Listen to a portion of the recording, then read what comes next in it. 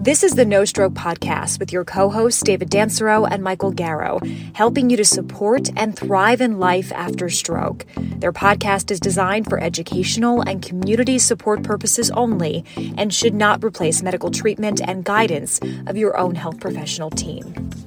Good evening, everyone, and welcome to episode 6 of season 2 of the No Stroke Podcast. We really appreciate if you are a regular listener. We always appreciate you tuning in to our new releases. And if you're a new listener, we hope you enjoy the discussion this evening. My name is Dave Dansero for any new listeners, and my co-host is Michael Garrow. Good evening, Michael. David, how are we? Doing well. I feel like these evenings, so we always record in the evenings now, because we're juggling 9 to 5s, and we just it's a love that we just like spending our evenings together anyway, right? But they're getting dark, they're getting cold. It is. Yep. They're getting dark, they're getting cold. But it's a little tougher each time to get out and train. So I'm not going to let off on this. So give us a little training update. How you doing with your sore toes after your last 5K? Was it a 3K, 5K? Give us a little recap on how you're doing a week post. Right. And that's where I was transitioning to, Okay. So we've been doing well. We've stayed away from any additional 5Ks, but I've gotten the yoga mix back in. So feeling good. Gonna get some strength stuff happening again.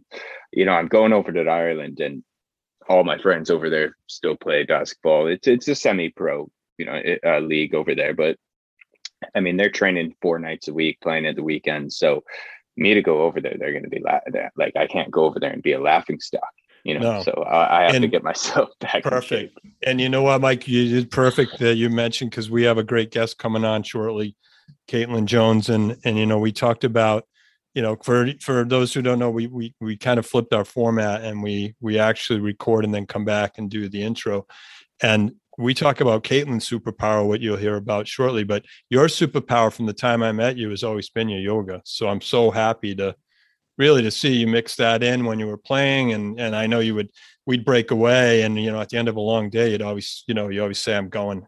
Like, I think for a while you were actually out in the park in Dublin, right? Yeah. You guys would meet outdoors. And so good for you. I'm proud of that. So, thanks, man. Yeah, it's good. And, even any listeners who have yet to, dabble into it, give it a go. Really.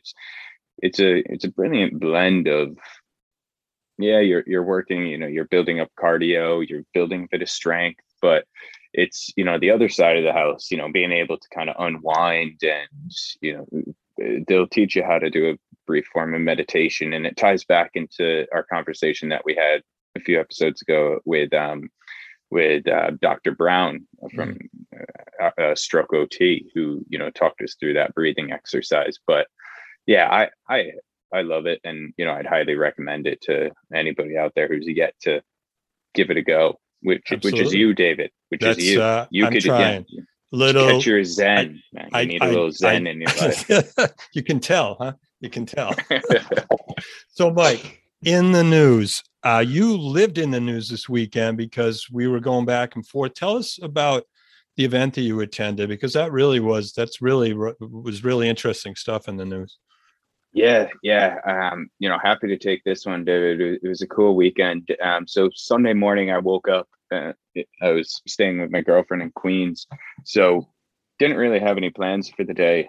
I was actually quite fortunate, because our plans were that she wanted to go help clean her girlfriend's apartment, and I wasn't really totally on board. I would have done it, absolutely, but actually a previous guest of ours, Brian Harris, put up a tweet saying that he was at the Met, the Metropolitan Museum of Arts in New York City. So I looked into the event, and the event was titled the Healing Arts Symposium. Kind of had folks from across healthcare, different cultural organizations, government, even some people from the UN were in there, really to discuss how the arts can drive change as a new frontier in healthcare. So it was fascinating to kind of see these different discussions. And Brian actually took the stage, talked to what he's doing at Med Rhythms. And to be honest, I was in there. I missed the first half of the event, but I was there for the whole second half. So I was in there for about 3.5, 4 hours. And I have to say his presentation got the most oohs and ahs out of all the attendees. And, I think being able to flash up and say, yeah, I've just partnered with the Universal Music Group, that kind of sealed the deal. So yeah, I was fortunate after, Brian and I had a good chat afterwards, had the photo up. So it was nice to see him, and really nice to just see this being discussed, with such influential people. So they had the right, regulatory bodies, and they also highlighted the fact that this is the arts as therapy is a strategic initiative by the World Health Organization. So, it's moving. And, I think as we think and start defining what the arts is and how that moves into the therapeutic space. I mean, we saw examples throughout the day of dance for stroke rehab, painting in the stroke rehab environment, and obviously what Brian and Med Rhythms are doing with music as a form of stroke rehabilitation. It all goes into, again, what Caitlin was discussing today, of the fact that, people are expecting this type of engagement. It's not just in leisure that we have our fun and we play video games as a form of entertainment, or we listen to music, or we draw, or, anything that kind of creates that, that brings that creative side out of you. It's going to be the same for going through in a rehab experience, moving away from, as we always say, the chore to some type of engagement. So yeah, it was a really nice way to spend a Sunday afternoon. If it wasn't being able to watch the Pats get a great win, well, yeah, I'm glad it was glad it was at the Met.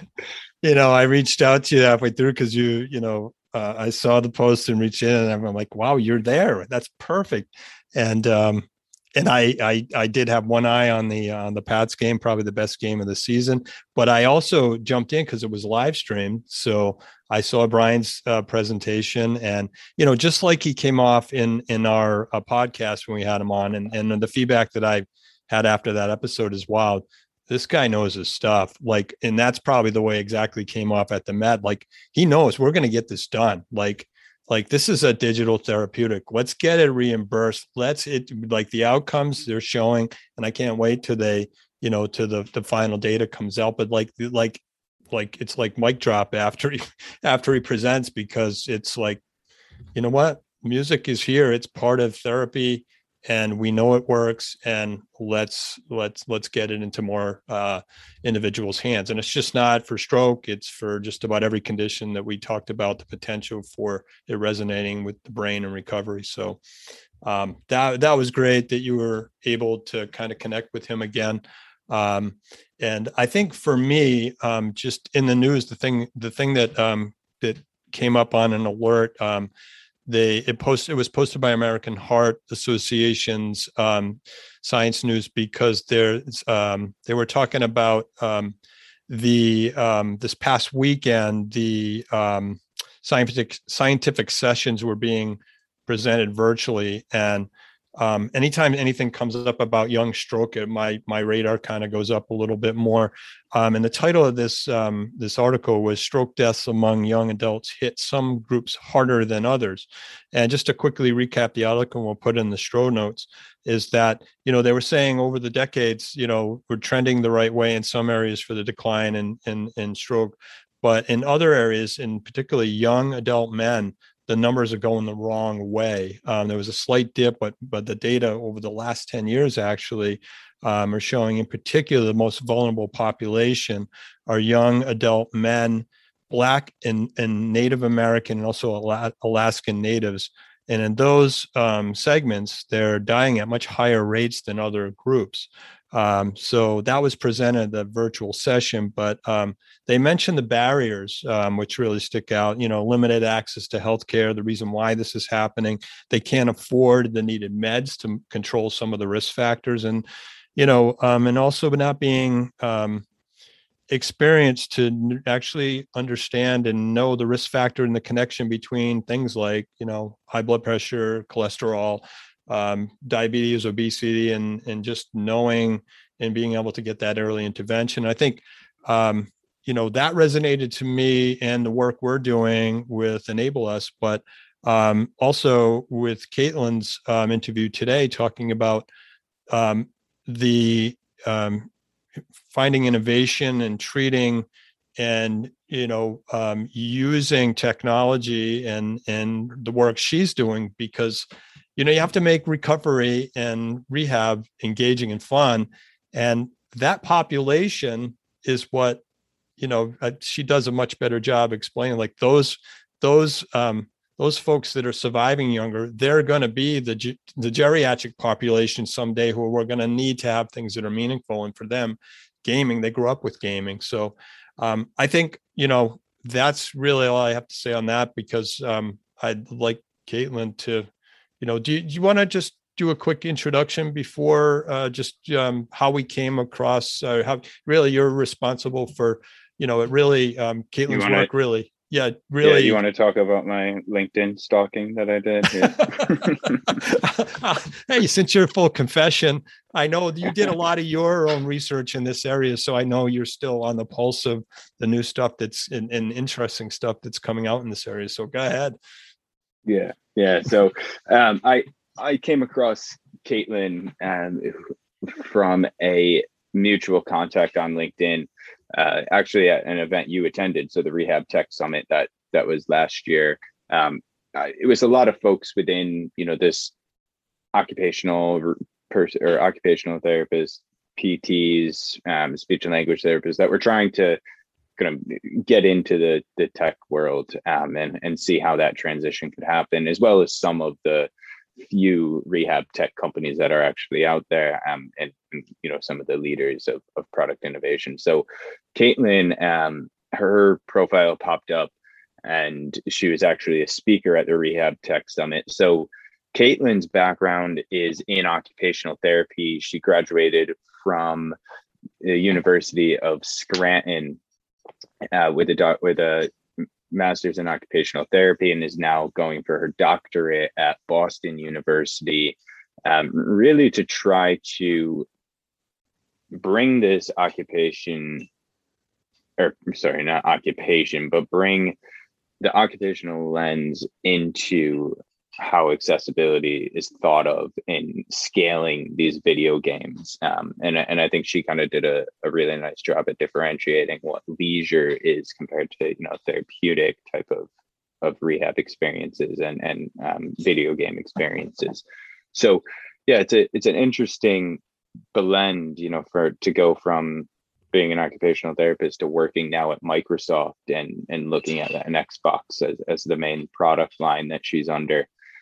But yeah, the accessibility role really is to understand how people use products that might have disabilities, right? So if you're blind, having a screen reader on that reads all the text, so I deal with that on a day-to-day, as I build product, with my role with CVS. Obviously, it's important for us for any user to be able to come on, access the care that they need through our websites. But when we think of this from a therapeutic lens and how the role of accessibility is going to really be a game changer, and I think it's going to be the role that scales digital therapeutics in a rehab setting, because it's so crucial. And it starts at the point of when a product's first being brought from an ideation concept all the way through. So as soon as you start that process in the product lifestyle of doing user interviews, an accessibility person needs to be there right at the get-go and really start to understand how this a certain chronic population is going to respond to a technology. So yeah, it was a fascinating discussion. Super lucky that she was able to join us. And I think for what we're doing, and we're thinking about our role and how we're trying to, support survivors and help them find, different type of ways to support their life after stroke. Caitlin's work is really doing that from a clinical perspective as well, showing that, look, like you said, how are therapists going to really understand, the impacts that gaming and video game based therapy can have. We're in the first inning. I think we're gaining momentum, right? And she did a really nice job of talking through some of those barriers, and what she sees as the future and how we're going to get there. So we're definitely early on in the game. I like the way you put that, early on in the innings there, but it's going to take skilled players like her. And she's, we use the term superpower, but I think our guests are going to really enjoy this discussion. Yeah. So let's get to it. Without further ado, let's welcome in Caitlin Jones, occupational therapy program manager at Xbox. Hi, good evening, Caitlin. Thanks for joining us tonight. I think before we started the recording, you were telling us we're on different time zones. David and I, as the guest viewers know, we're kind of East Coast, split between New York and Rhode Island, but I think you might be our first West Coast guest. So welcome. Yeah, thanks so much for having me. I'm out in Washington in the Seattle area, but super great to connect back with the East Coast. That's where my parents are at. So very good. Very good. I think you were telling us before, New Jersey, that was home for you as a child. Yeah. Oh yeah. Yep. Very nice. Very nice. So Caitlin, before we dive really into the thick of it, we got connected through a mutual friend who was at the Rehab Tech Summit a few months back. But I came across your work and it just really popped out to me, so let's bring our guest through. We've given a bit of a background in terms of your role and what you've accomplished, but let our listeners know, who is Caitlin Jones? What are you doing now? And what's in store over the next few months and years? Yeah, so my name is Caitlin Jones. I'm an occupational therapist by background, and I also am currently a program manager on the gaming accessibility team at Xbox.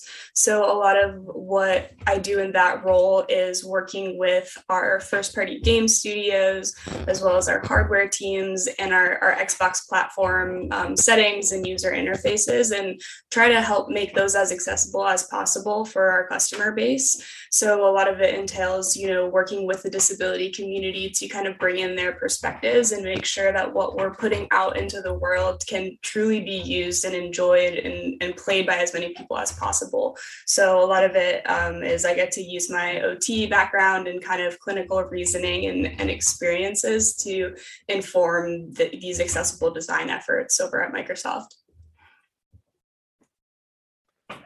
That's super, super exciting. And so for those guests now, not to say, our guests aren't cool and we don't have like people who are in the know.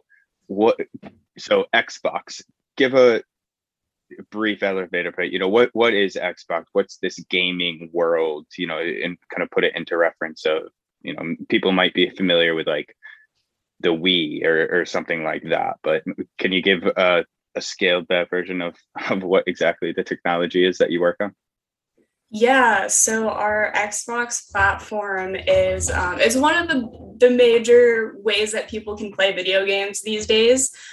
So we just launched 2 new video game consoles, and essentially not only can you play on console, but you could also play our games on your phone. You can play our games on your PC. And a lot of mainstream culture today is focused around these video games that people, they want to play games together and share in those experiences. So what we do at Xbox is give people a way to be able to play games. If you think back to the original video games, way back then, you have your arcade machines and pinball and stuff like that. And this is kind of the future of all of those experiences in your lap at home or wherever you want to be on the go playing games.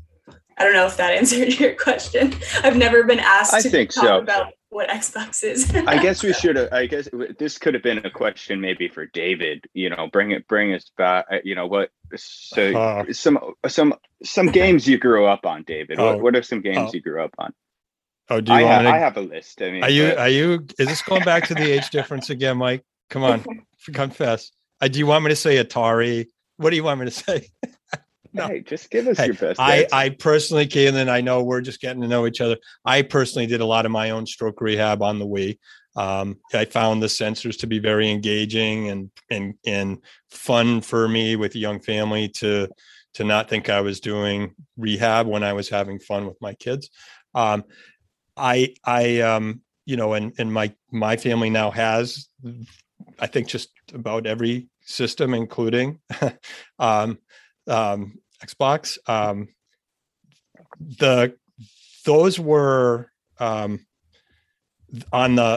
know in that we do part of our shows, a lot of times we are following sort of what's happening on the rehab side.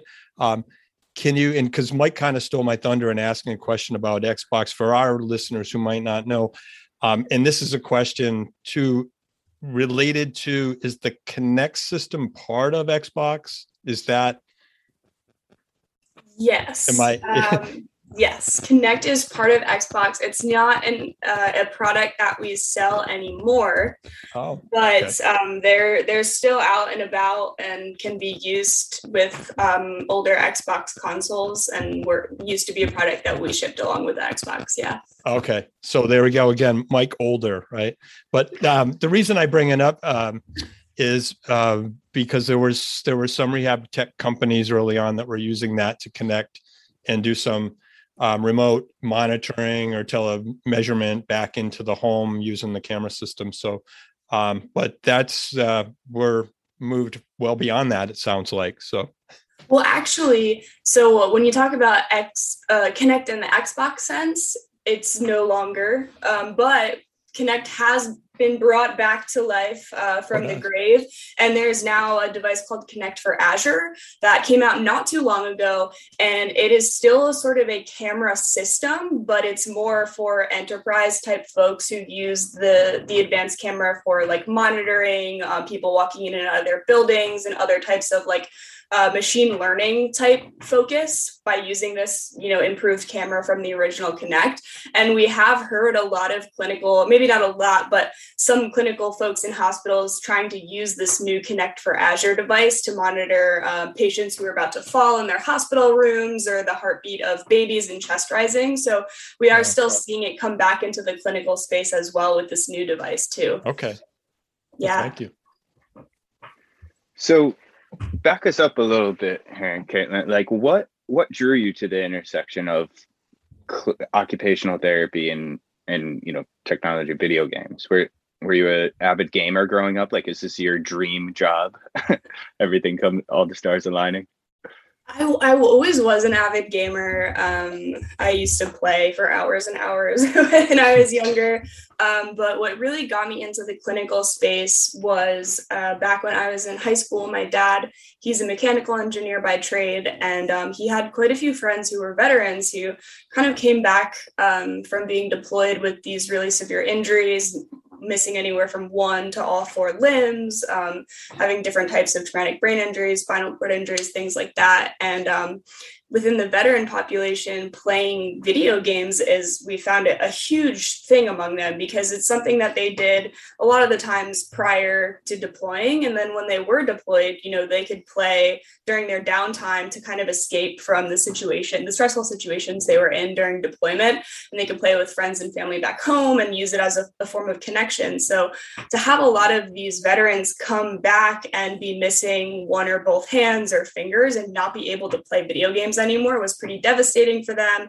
My dad decided to just start cracking open Xbox controllers and hardwiring out adaptive controls that kind of could be accessed by them, since the buttons on most standard controllers are very tiny, not optimized for somebody who's using a residual limb. And he really liked doing it. He started a nonprofit called Warfighter Engaged, And I thought the work that he was doing was cool back at high school, me. And he would take me to some of the hospitals that he would work at and with the folks there, one of them being Walter Reed Military Medical Center in Maryland. And I met some OTs there. Again, like late high school, didn't know what OT was, but saw them working with amputees to teach them how to use their prosthetics to, prepare a meal and feed themselves. Thought it was super cool.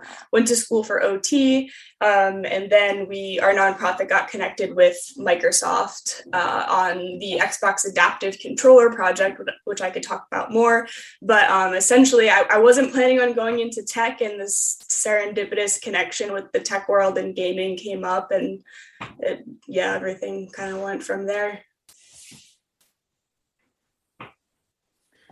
And it's an interesting, way to get involved. And I think, at least David and I, and for, the listeners who've been with us for a while, it all usually starts with, that why, what's drawing you. And, David and I were doing this for a personal reason. And it sounds like you had that same drive, by the work that your father was doing, and being able to actually go into the clinic and see these vets coming back from war, not being able to do something that they love doing, right?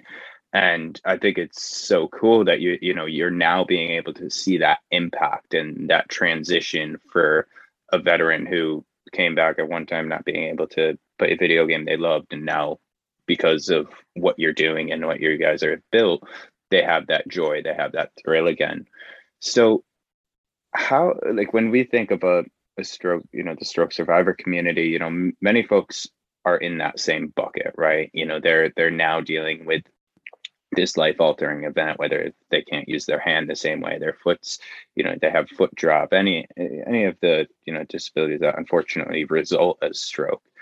I've done a bit of work, and research into what the power of like virtual reality and how immersing yourself in a different environment really has impact to not only rehabilitate you physically, but cognitively as well.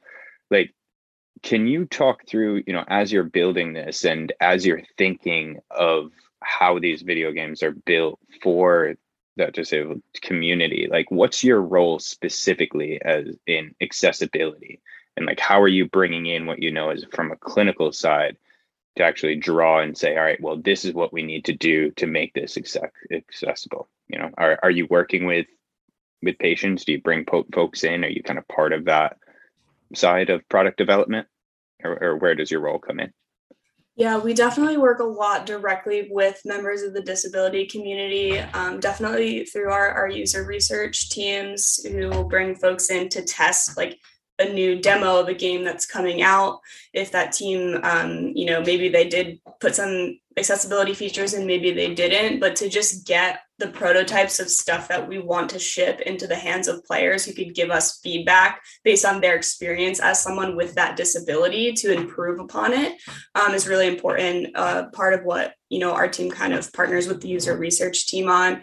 We also work a lot in the community. So we'll do game nights at local hospitals and on different hospital networks and things like that, where I'm kind of able to use my OT previous language and knowledge to teach the OTs who are sometimes not familiar with gaming or technology at all, how to use our devices and set them up. So players who do have specific hardware or software accessibility needs, they can, help them navigate that space for them so they can actually play. So a lot of times I kind of think of it as almost activity analysis is what we call it back in the occupational therapy space is, if you're breaking down an activity, let's say it's somebody is doing an objective in a game, what does that player need to be able to do in order to be successful? So let's say the game only portrays characters visually. So if you can't see that an enemy is shooting at you because there's no noise letting you know and you're blind, how do you navigate the game space when the game is only giving you visual cues and you can't see the visual cues. So that's where we advocate and educate our game developers, talk about these people's experiences, pose the problems to them, and then have them get a better understanding of what these barriers are, and then do things like implement spatial audio for any visual cue in the game. So players who are blind or deaf or vice versa have both cues through different sensory channels to actually navigate through the game space. And that's just one example of game accessibility, but it's really just talking about, when you design this thing, what expectations are you setting? Are you expecting that a player can, let's say it's a controller, like by making the button on the controller the size of a pencil eraser, you're setting the physical expectation that everybody can isolate a single finger and press a button the size of a pencil eraser. But for those who can't, they're excluded from enjoying your product or game. So how do we work together to design something that doesn't pose these barriers or can be customized in ways that the barriers are not posed for specific players based on their setting preferences, if that makes sense? Yeah, that makes perfect sense, and wouldn't have thought of those of drilling down to that in terms of accessibility. I'm learning a lot here, actually, and I appreciate your insights. If you Mike mentioned the beginning, common connections at the Rehab Tech Summit. Was this the focus of your talk there, or what? I don't put you on the spot to recall exactly what it was, but I'm just wondering if it was access. Were you educating other? I was there as a PT. There were a lot of OTs that attended. It was a virtual event, but I was curious if the OTs that maybe, like, part of the excitement the big takeaways I learned was the networking. Were you approached by a lot of other OTs about what you just described? Like, how do we bring that into the clinic? Or were they more interested in, like, how do I get a cool job like yours? Like, were they ready to make the switch, or was it kind of a combination of both, maybe?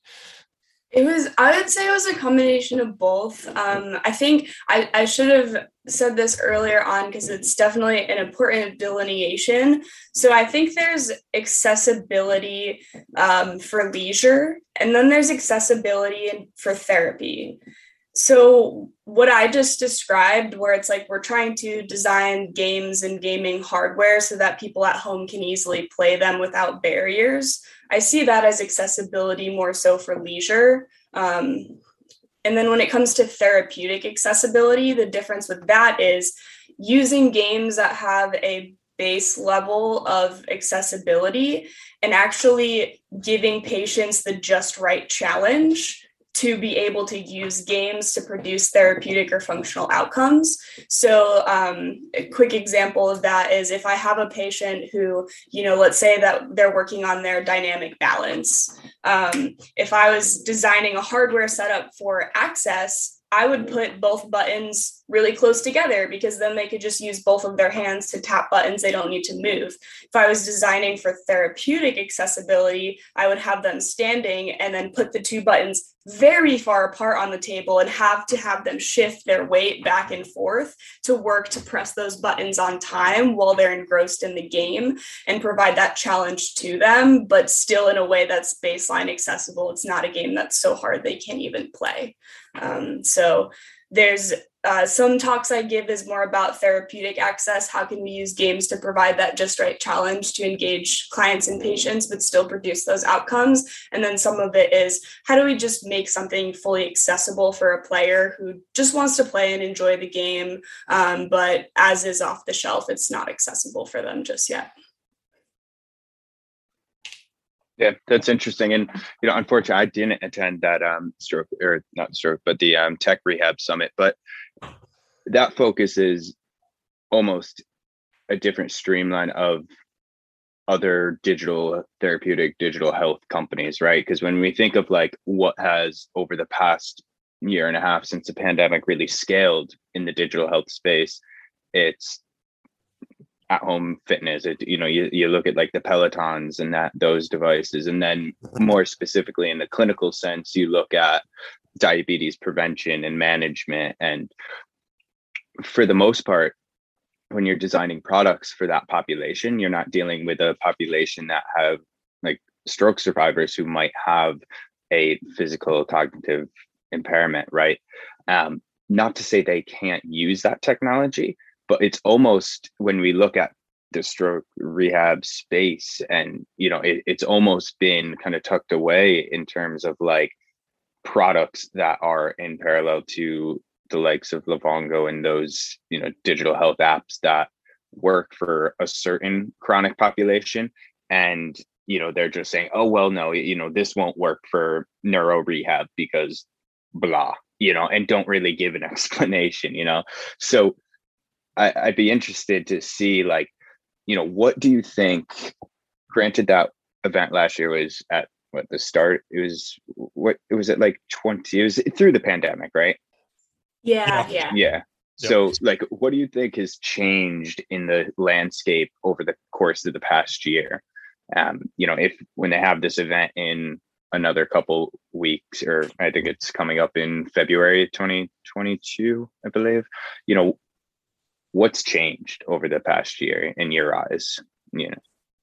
Yeah, I'm not too familiar with the, app space and a lot of those digital health things, but I think the biggest kind of piece of feedback that we get from our players is that a lot of times, we'll try to give them therapeutic games, or, games that are specifically designed for therapeutic outcomes by, rehab tech companies. But at the end of the day, what we see is that gaming is really a big part of culture. And if you're going to use gaming in therapy with folks, like, people want to play what everybody else is playing. They want to engage in that piece of culture, and they don't want to play a very basic, simple therapy game on an arm bike that seems monotonous. They want to play Halo and Fortnite and all the other things that their friends are playing and engage with those friends and family. So I think what I've seen as improvements in the space is just more and more accessibility features and, ground being broken in terms of actual game studios and hardware developers just putting products out on the market that are accessible at a baseline, thus allowing therapists to use more of these commercially available games, which also tend to be a lot less expensive than, therapeutic rehab machines and stuff like that, and being able to integrate that into their practice and not being limited anymore. Yeah. I think that's a great point. And, as an occupational therapist, what do you think makes you good at your job as an accessibility role, I suppose? What's that uniqueness that you bring? I think a lot of it is about just seeing the whole person. We focus on the holistic view of people a lot as occupational therapists, but in my day job, I work with folks who don't have any of the clinical experience. They have never, been in a room with 10 or 12 people with different types of disabilities, or worked with hundreds of different people with different disabilities over the course of their job. They have this very limited scope sometimes of what disability is and how it impacts product and device use. So I think just being able to take that holistic perspective of, it's not just about finger movement, but let's also think about, the cognitive load and some other stuff that are all kind of coming into play simultaneously when we're looking at product accessibility, is something that I think more people definitely could have, but they weren't OTs, or they weren't PTs or clinical folks that just got that hands-on experience in the same way that I got to before transitioning over. And I'm So glad you you hear have that? it. Yeah. I was going to say, occupational therapists out there, you guys are in a great spot, to make that transition. Definitely. Sorry and to just cut you off, add, Dave. and understanding workflows from the clinical. So what seems like maybe a great idea in the lab has to fit into, the use of time and space and the resources that clinicians have. So you have some superpowers there. So I'm glad you're using them well. So let's transition into your other superpower, doing this on top of a doctorate. So your research I'll have to look at my notes. Promoting the use of commercial video game-based interventions as an engaging and meaningful occupation in occupational therapy treatment sessions to improve targeted client outcomes is what I have. That's a mouthful. Yes, it was. I need to rewrite wherever you took that from. So talk us through, this doctorate research that you're doing and what's your end goal with it? Yeah, so I think ultimately, in lesser words than all the ones you read just now, I really want to make it easier for occupational therapists to be able to use video games with their clients more regularly, because there is research that supports the ability of video games to help clients engage in activities for longer periods of time because they're engrossed in enjoying the game. They're not focused on their pain or fatigue or things like that. But the more OTs that I talk to, especially those who reach out knowing that, I work with Xbox gaming company, is that a lot of them have been voicing very similar barriers to why they can't just easily start using gaming with their clients. And some of those main barriers are things like cost. It's not no cost to just buy a gaming console. That's hundreds and hundreds of dollars. Plus you have the controllers, games, different switch buttons and adaptive hardware setups for your clients. So big barrier is cost. Another barrier is just they don't really know where to start in some sense, especially if they're not gamers or accessibility professionals. It's like, where do I even wrap my head around what I need for my clients, how I do setups that engage those functional outcomes, the Just Right challenge, like I talked about earlier. Management support comes into play a lot. And then what you mentioned earlier, David, things like how does that impact my productivity if I'm setting up and tearing down gaming equipment all the time? Do I have somewhere to store it in my clinic?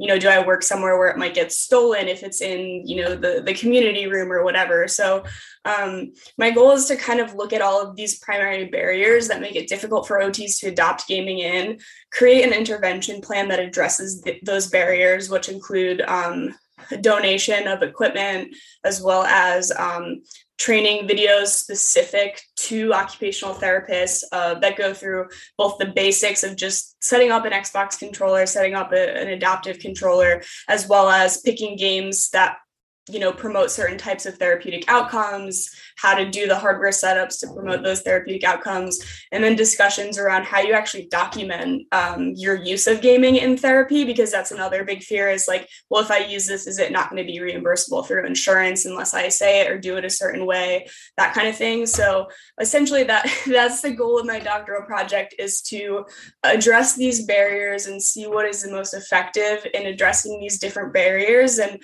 hopefully try to create a true system or process out of that, and hopefully partner with Xbox or Microsoft to kind of back whatever it is we find that is effective through the research, and just get more gaming in the hands of clients and patients, because I think it's important that OTs know what it is and how to use it. And even if that's not for them using it in the clinic, we're going to see more and more and more clients come in that hold gaming as a meaningful occupation because they grew up with it. It's familiar, it's culture to them. So as OTs, for us to not be prepared to help our clients re-engage in something like gaming, even as a leisure activity, because we don't know the technology, we're not doing our job. We're not serving our clients as well as we can be by not learning about this stuff and helping them navigate it. So yeah. Actually, that was way more words than what the original sentence you described my project as. So,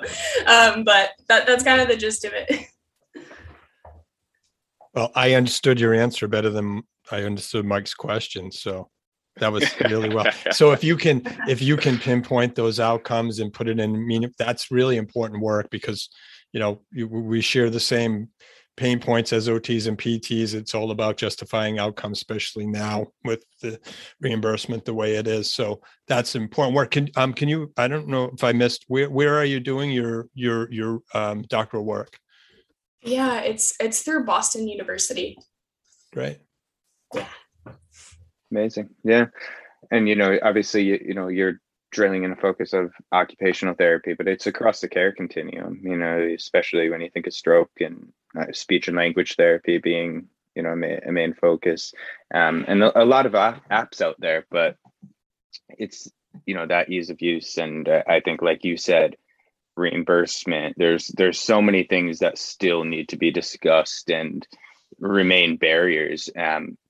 As we talk about getting this technology into the home, into the clinics, how occupational therapists and other therapists could use this technology.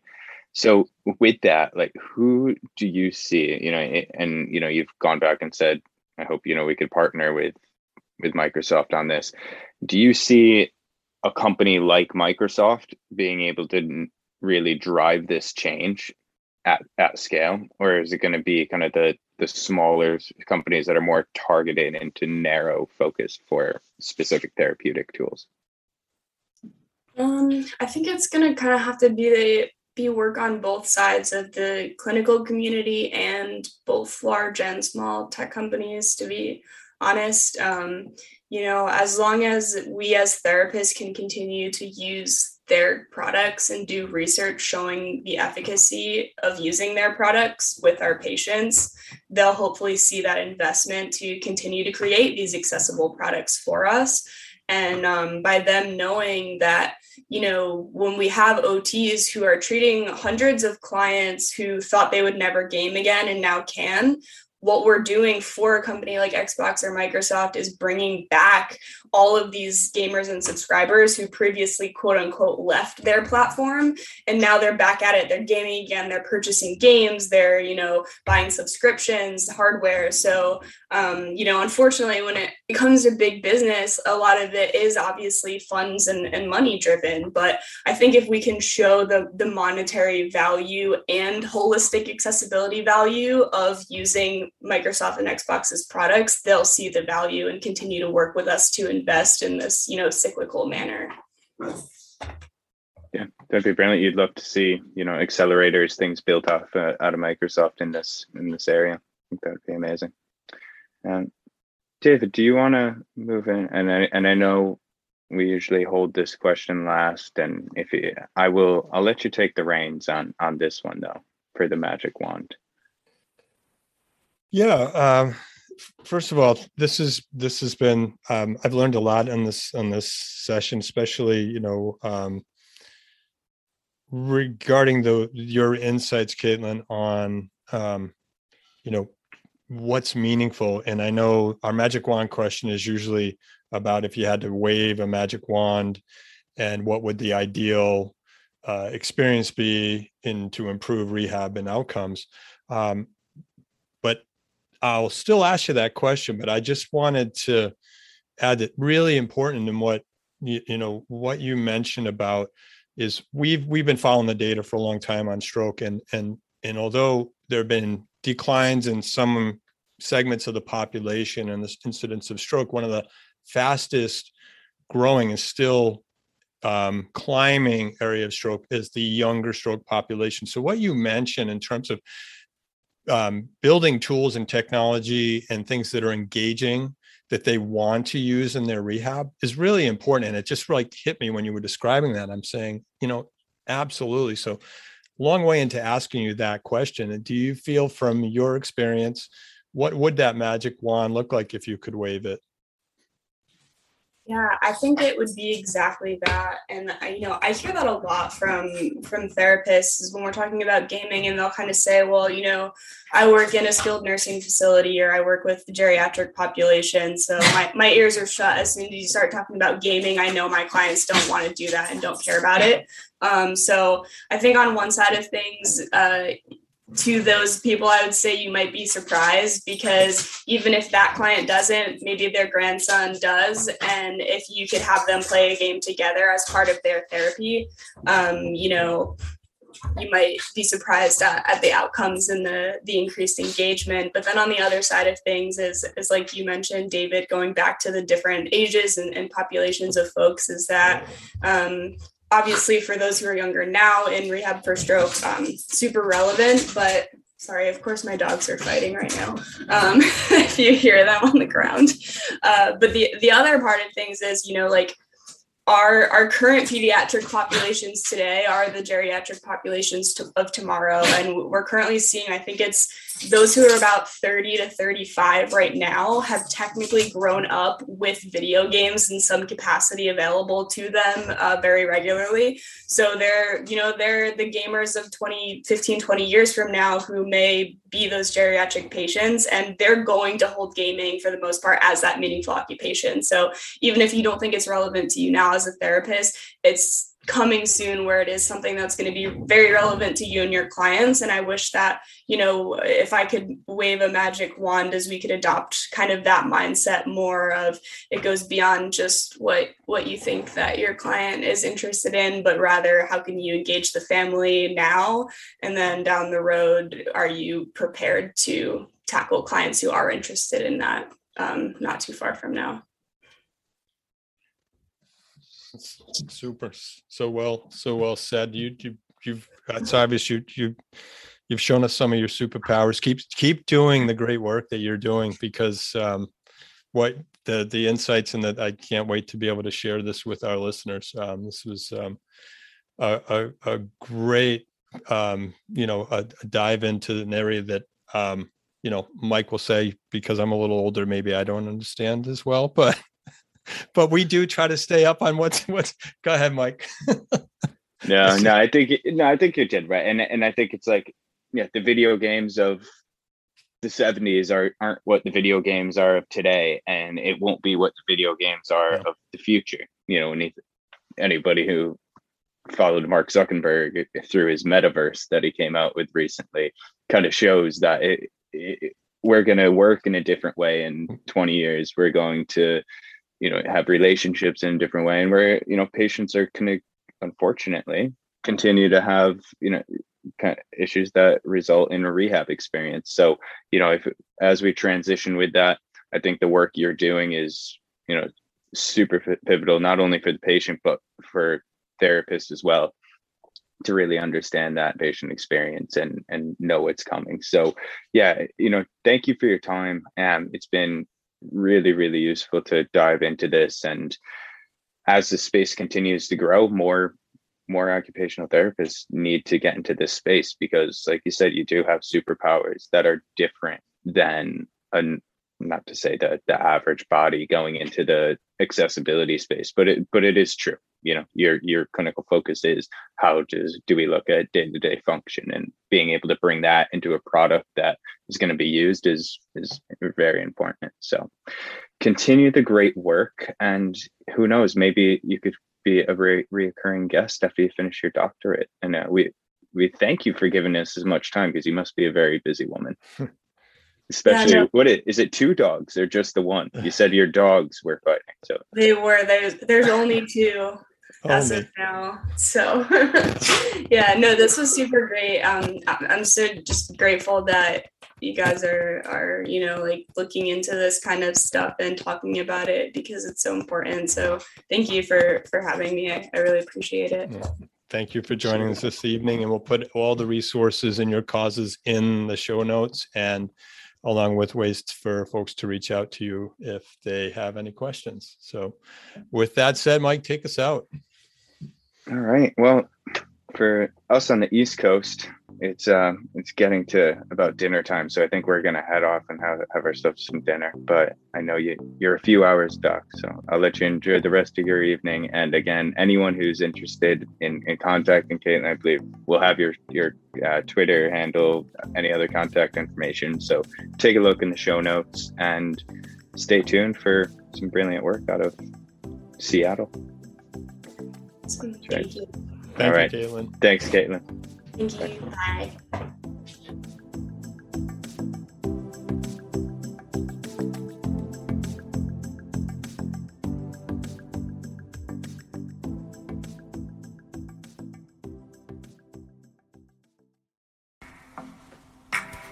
Thank you for listening to this episode of the No Stroke Podcast. Be sure to tune in each week for more knowledge on stroke recovery in the brain, with tips, technology, and interesting stroke thriver interviews where they share their success to enable you on your own healing journey. Make sure to hit the follow button on Apple, Spotify, or wherever you listen to our show.